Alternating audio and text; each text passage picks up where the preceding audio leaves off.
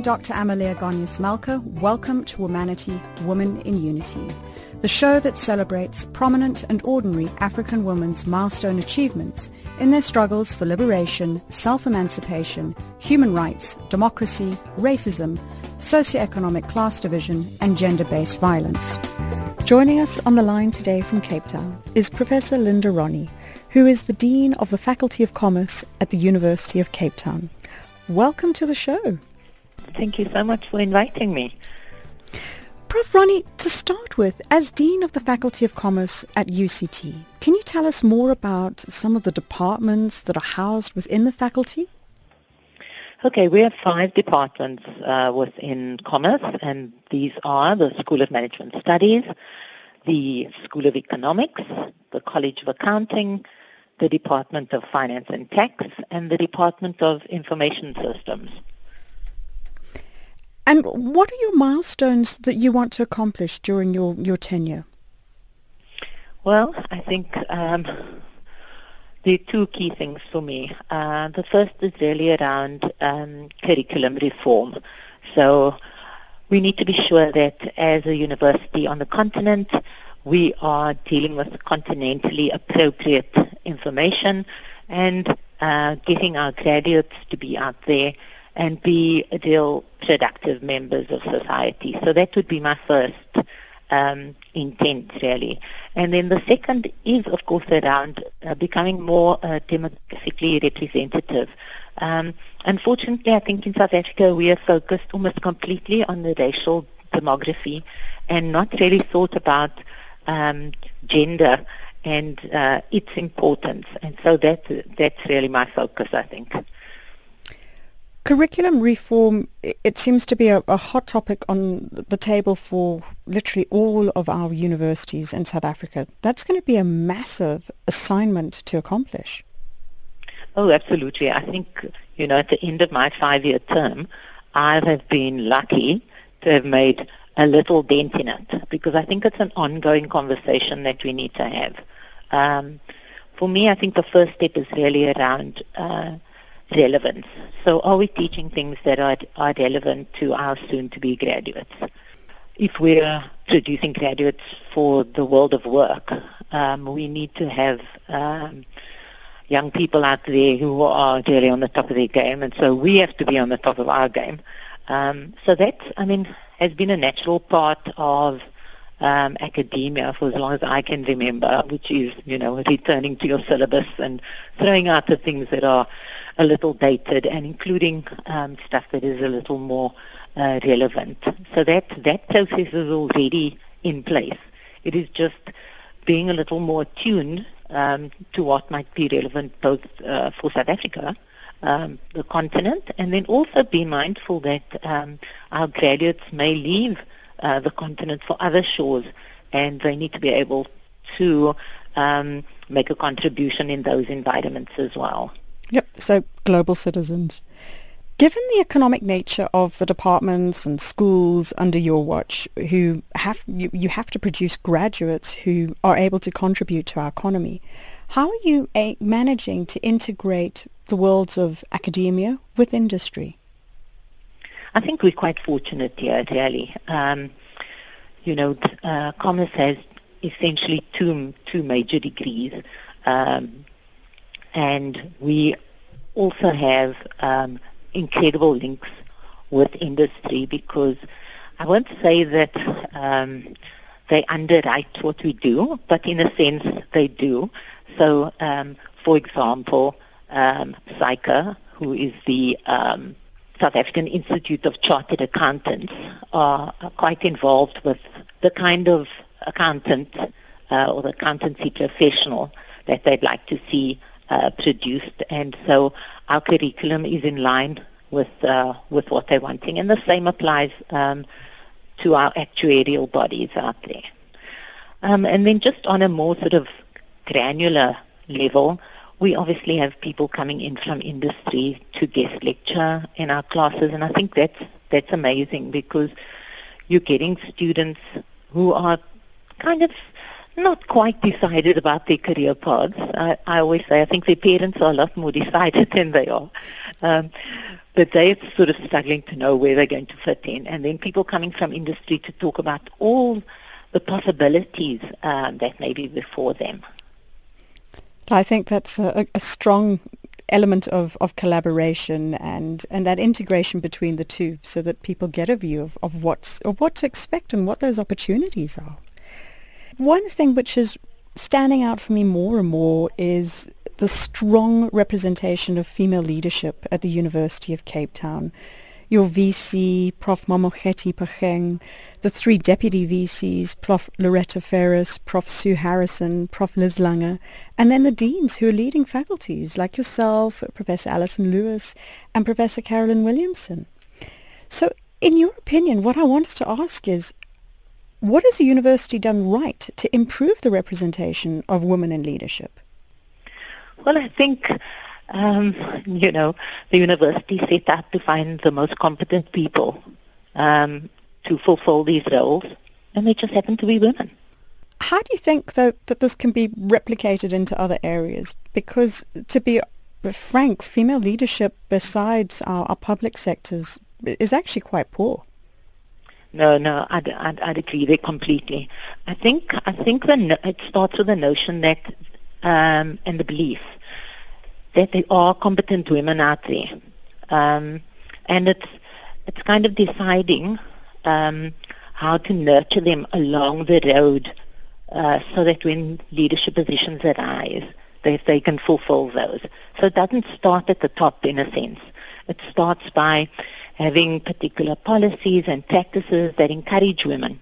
And so the whole notion of kind of having women in these leadership positions who act as role models is absolutely fantastic for the university. And I look at this as well as, you spoke about the role modeling effect, on how it nurtures and provides opportunities for younger women as the students to understand and realize that you've got this fantastic cohort of female leadership at the top, that being a leader is possible. You can be the head of an institution, or you can be a head of an organization.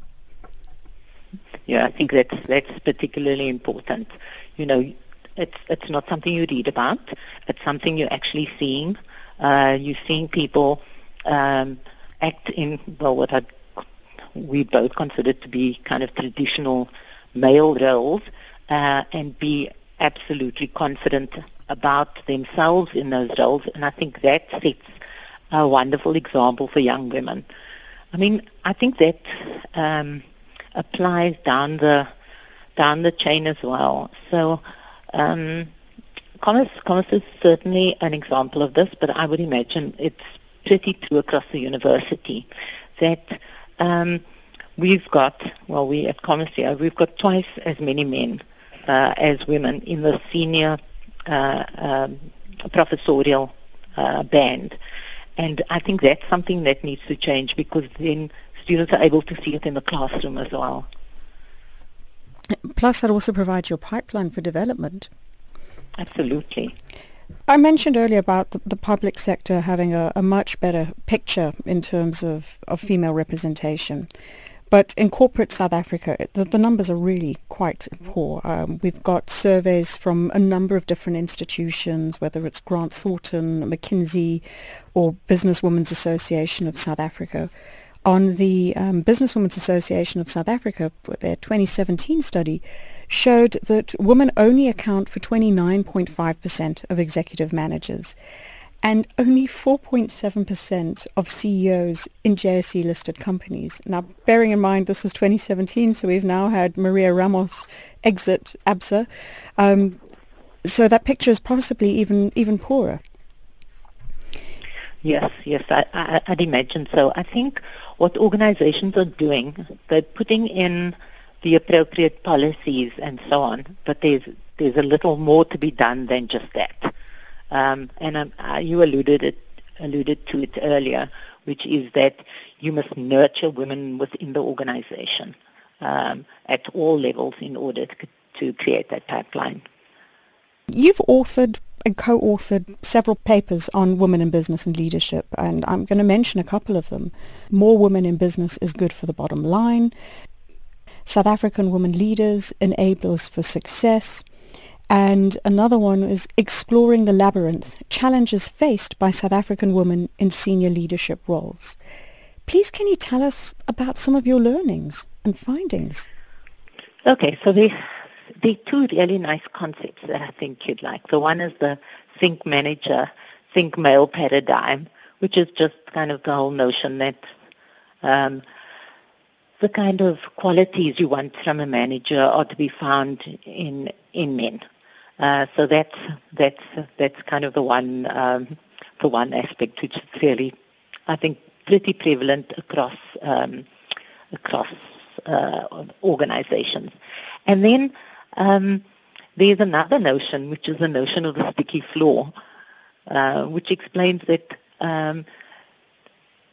organizational practices keep women in follower roles due to our communal traits.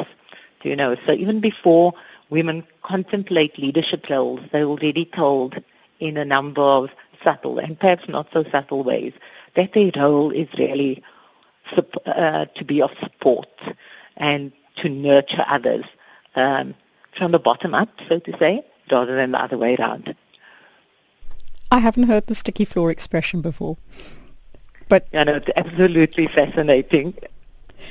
And in your opinion, given it's all very well going and doing the studies, looking at the findings, but what can we do to fix the situation so that we can improve the outlook for women to rise to the top and not be held down by that sticky floor?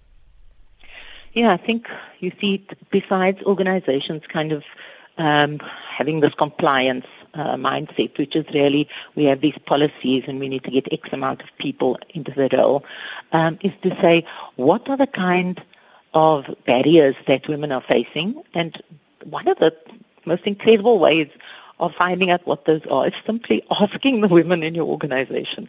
So what are the barriers you're facing? What kind of skills do women need? And then working on something which I think is more of a long-term or rather not an overnight solution, which is really kind of to try and dismantle those unconscious biases that we all have. So on the one hand, they need to obviously monitor progress in terms of targets and so on. And the other really is that women are becoming quite discerning now. So before we go off to organizations, we want to have a look at what is their reputation for supporting and embracing women, all the way to the top. And I think there are many organizations who are losing out because their reputation in the market is really poor in that regard. So they might attract, but they don't retain outstanding women. So that's pretty key. The other really is to understand what is real empowerment for women. What does that mean? And then try and kind of address some of those issues as well. But I'd really be kind of remiss if I didn't also say that women shouldn't be waiting on organizations to help them out. There are things women themselves can do. Because if, to get back to the notion of the sticky floor, if you are buying into the sticky floor and you say, well, you see, I don't really have any opportunities here for me and so on, and you don't do anything about it, then you are let's say you are, you also, you are equally responsible for the position you find yourself in. Yeah, so we've got the dynamics of what happens in the organization with policy, of trying to put that into effect, but then we also, as a woman, need to become more assertive as individuals and go for it. That's right. I think it's our role to play in ensuring our own emancipation, And then the other most fantastic thing we can do is there are other women. So, I mean, find support and networks across other organizations in one's social circle and so on. And finally, I think something which has really been marvelous, the new generation of employees I mean, we're finding more and more young men want a balanced life, and they're likely to be quite supportive of initiatives that benefit both groups in the workplace. So one can consider them allies and advocates of women's empowerment as well. I think that's a great perspective. It's actually one that I haven't heard on looking at the younger generation coming through and the balance equation.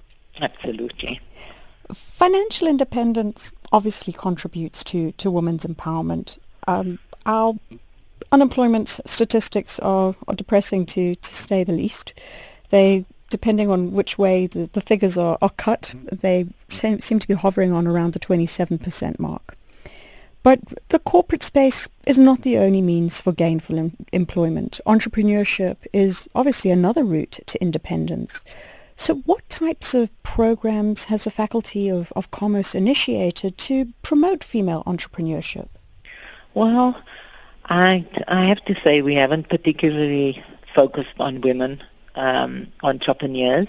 They're more sort of general things, like we have our postgraduate diploma in entrepreneurship, which is amazingly popular, and I suppose we focus on women in the sense that when there are opportunities for students to go off and attend workshops and conferences, we are able to sponsor a small group of women. For example, last year, that went off to a symposium in Durban to represent us there, which was, I think that was fabulous. But I'd have to say that we didn't set out to do that.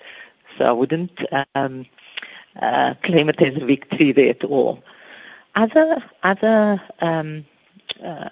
sections of the university, I would say, are at the Graduate School of Business, where they have the solution space, which really kind of helps young entrepreneurs across the board, and the Raymond Ackerman Academy, which is a wonderful 6-month program for young people who are wanting to become entrepreneurs. And that one's also pretty gender-friendly in terms of its intake.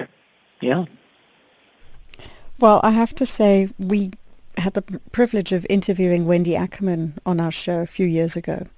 And one of the things that she spoke about when she went into the workplace, she said, we hear about glass ceilings, but she said, when I was there, it was a glass cube. In terms of the barriers that women confronted on literally almost every direction that you try to move ahead into.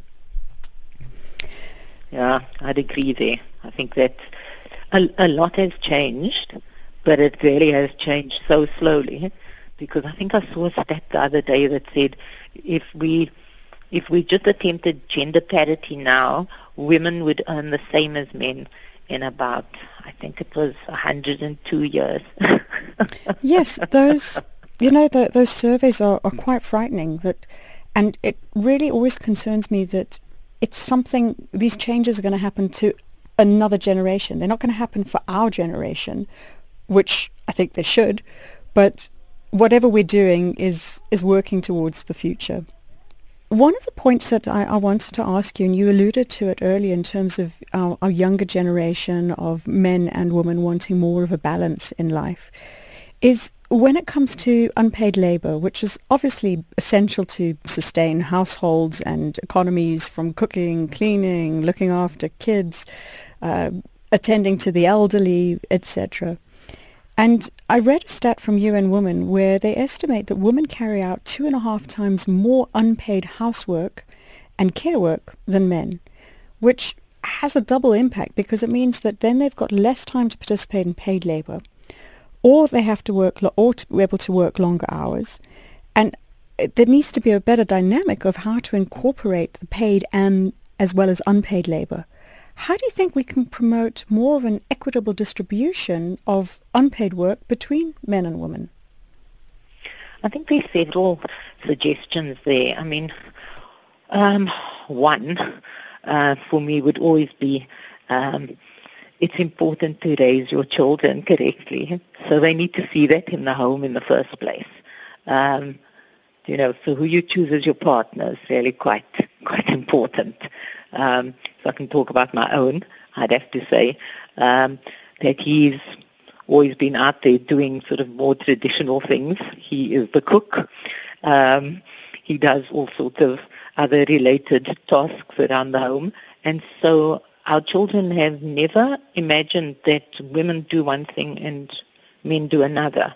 They're just tasks that occur, and, whoever's available then does it. Someone has to do them. Yeah, no, absolutely.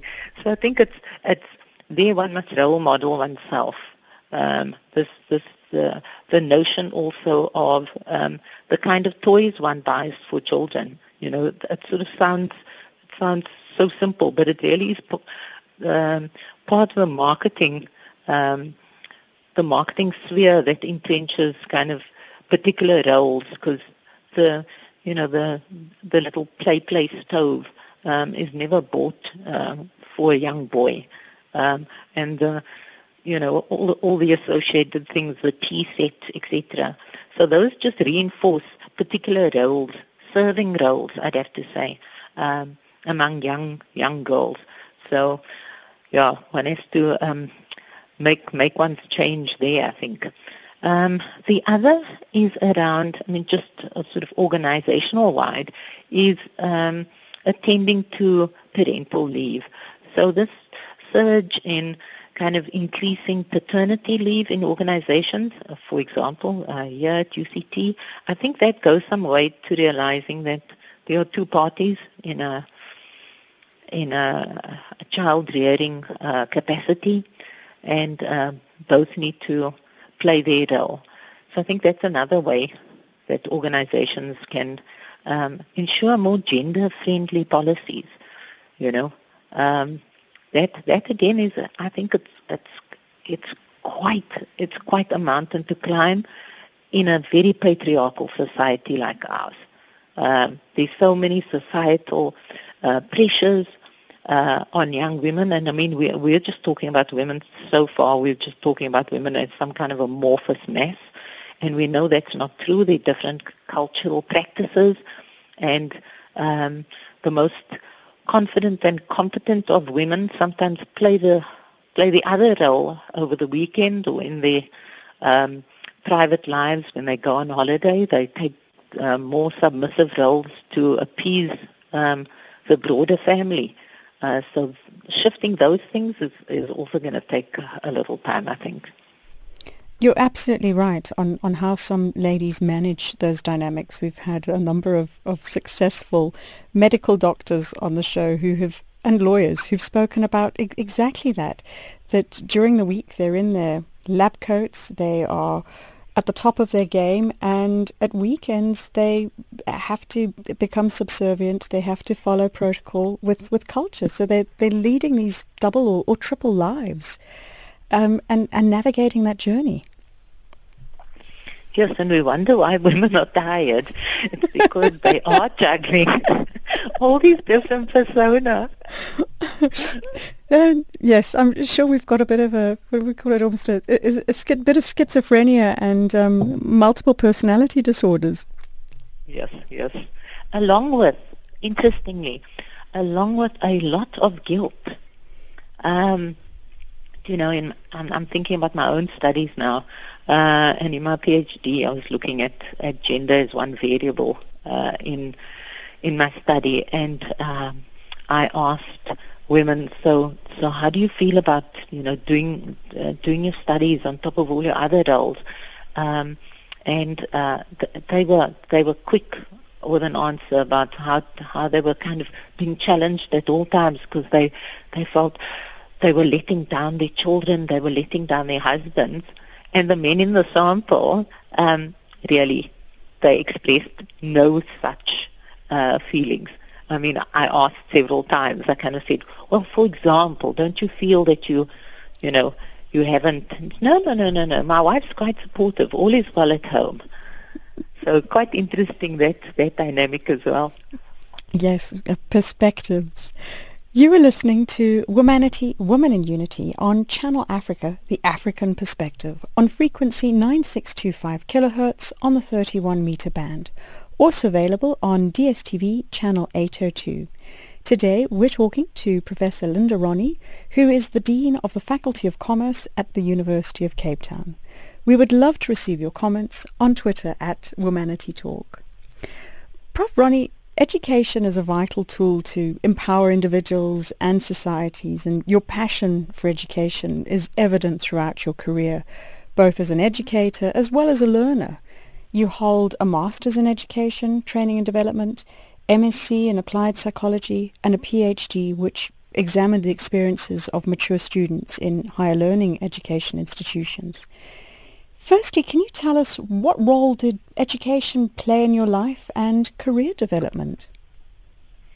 Yes, I think I was someone who came late to the party. That's probably the best way to put it. Okay, I grew up in a very particular time where the career choices presented to us were ones of nurses, teachers, etc. So all in these kind of service roles, really, and that was due to not only a gendered perspective, but obviously a racial perspective during the apartheid years. So I didn't really have any idea of being anyone. I think that's probably the best way to put it.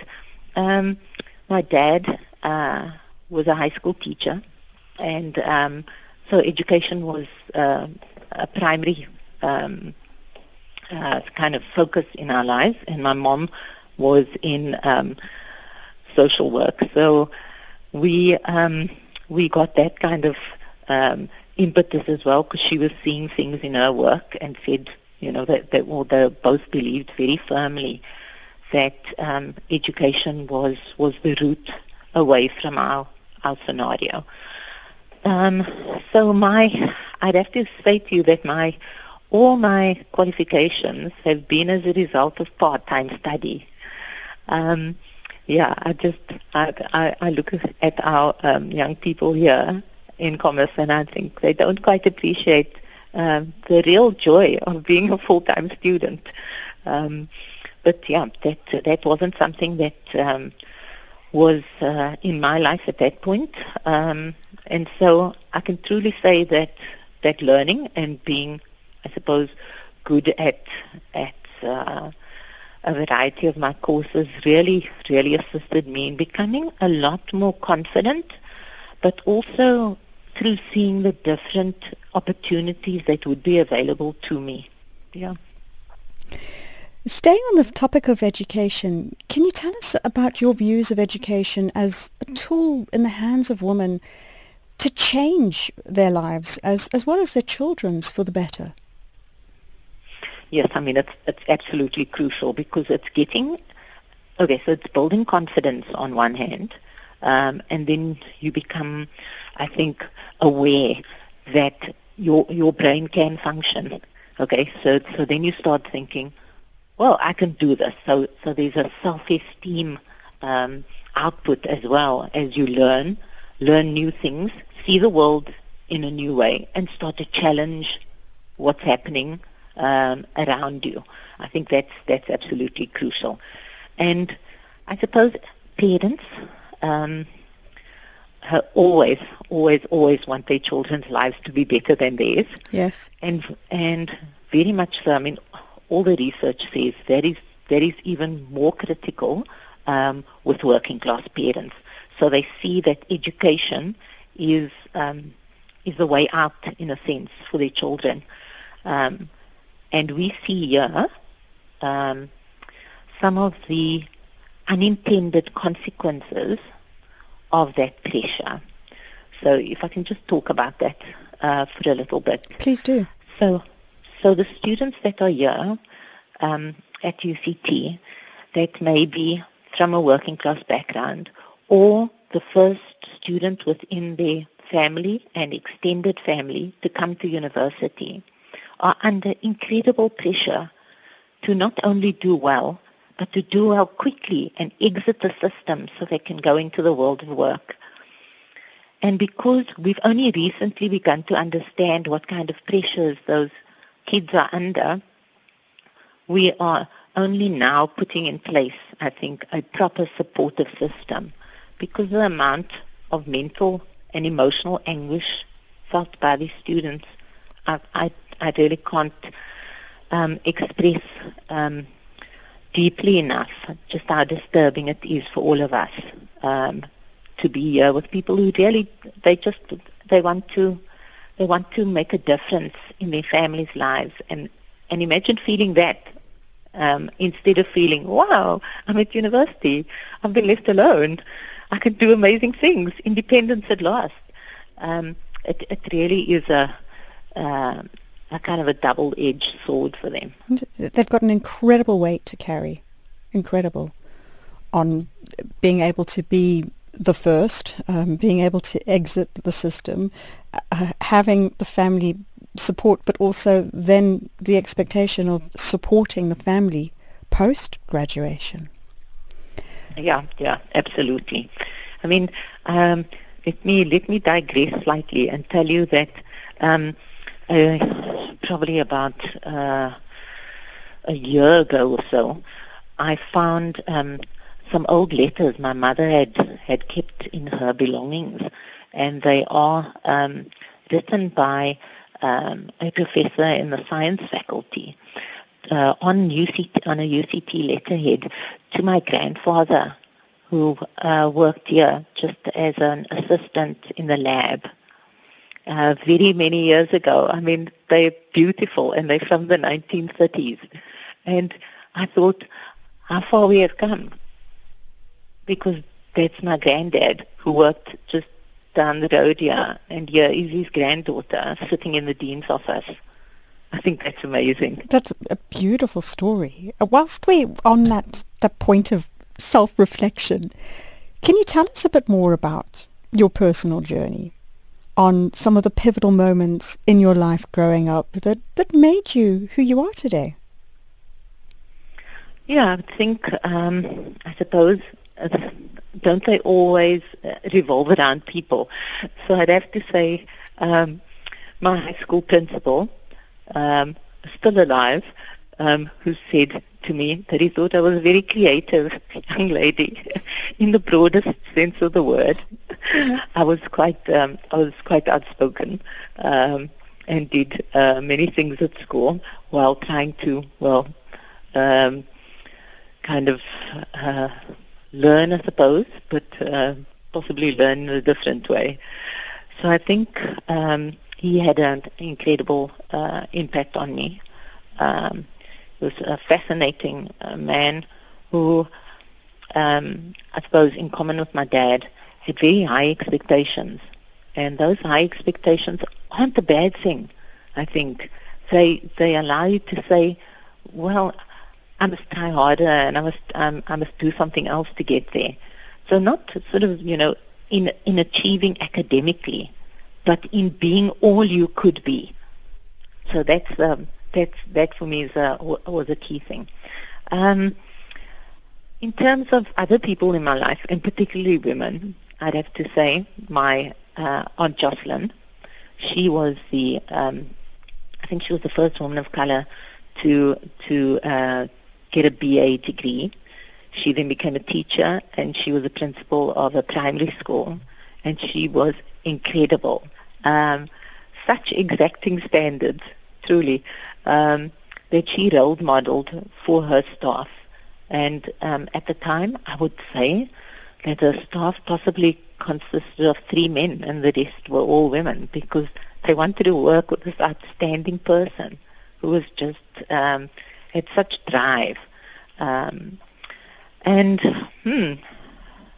I think the other person must definitely be my sister. She's my younger sister. And I only have one, but she's the younger one. And she's been so absolutely committed. She works in the public sector and is an economist, and is someone who has the highest level of integrity and ethics. And it's just wonderful to see how, in fact, One can hold one's own despite anything that happens around one. And she's someone who makes me think there are so many really good public servants out there.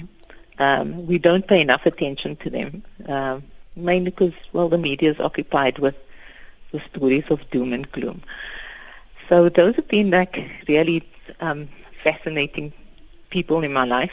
And then just as an aside, and I suppose quite humorously, I often credit my husband as being the person who made me into a gentle feminist, because he's someone who worked in the trade union movement for over 25 years. Wow. And not only was he fighting for, workers' rights, he's very, very committed to women's rights. And so from the beginning of our relationship, and we've been together for a number of decades now, he was always gently chiding me and saying, listen to what you're saying. You're actually entrenching your position there. You need to be a bit more, forceful around it. And it was interesting because it was discussion between the two of us rather than discussion between me and someone else. So I think I've had so many gentle and perhaps not so gentle people around me who've really showed me what is possible. And I really can only hope that I do that for other women that I meet. And they all sound like they've got integrity, great values. They do things with a sense of good moral fiber in their execution. Yeah, I think that's spot on. You need to live up to the values that you espouse. I think that's absolutely crucial for me. Let me rephrase that. You need to align your behavior with the things that you're saying, because most of us are judged on what we do rather than what we say. So that's how one must really live one's life. You have a set of values that you need to live up to. Yeah. And lastly, as we close the conversation today, could you please share a few words of wisdom or inspiration that you'd like to pass on to young ladies that are listening to us on the continent? Yes, I'd have to say, don't wait to be discovered. Please take responsibility for your own career. No one's coming to find you. You have to stand up, show all that you're capable of, and grab your opportunities with both hands. Great words. Love that. Don't wait to be discovered. Fantastic. Thank you so much for joining us. It's been an absolute pleasure having you on the show. Thank you so much, Doctor. It's been lovely talking to you, and hopefully people who are listening to us have some ideas have been sparked in their minds too. Indeed, I hope so. You have been listening to Womanity, Woman in Unity on Channel Africa, The African Perspective. And we have been talking to Professor Linda Ronnie, who is the Dean of the Faculty of Commerce at the University of Cape Town.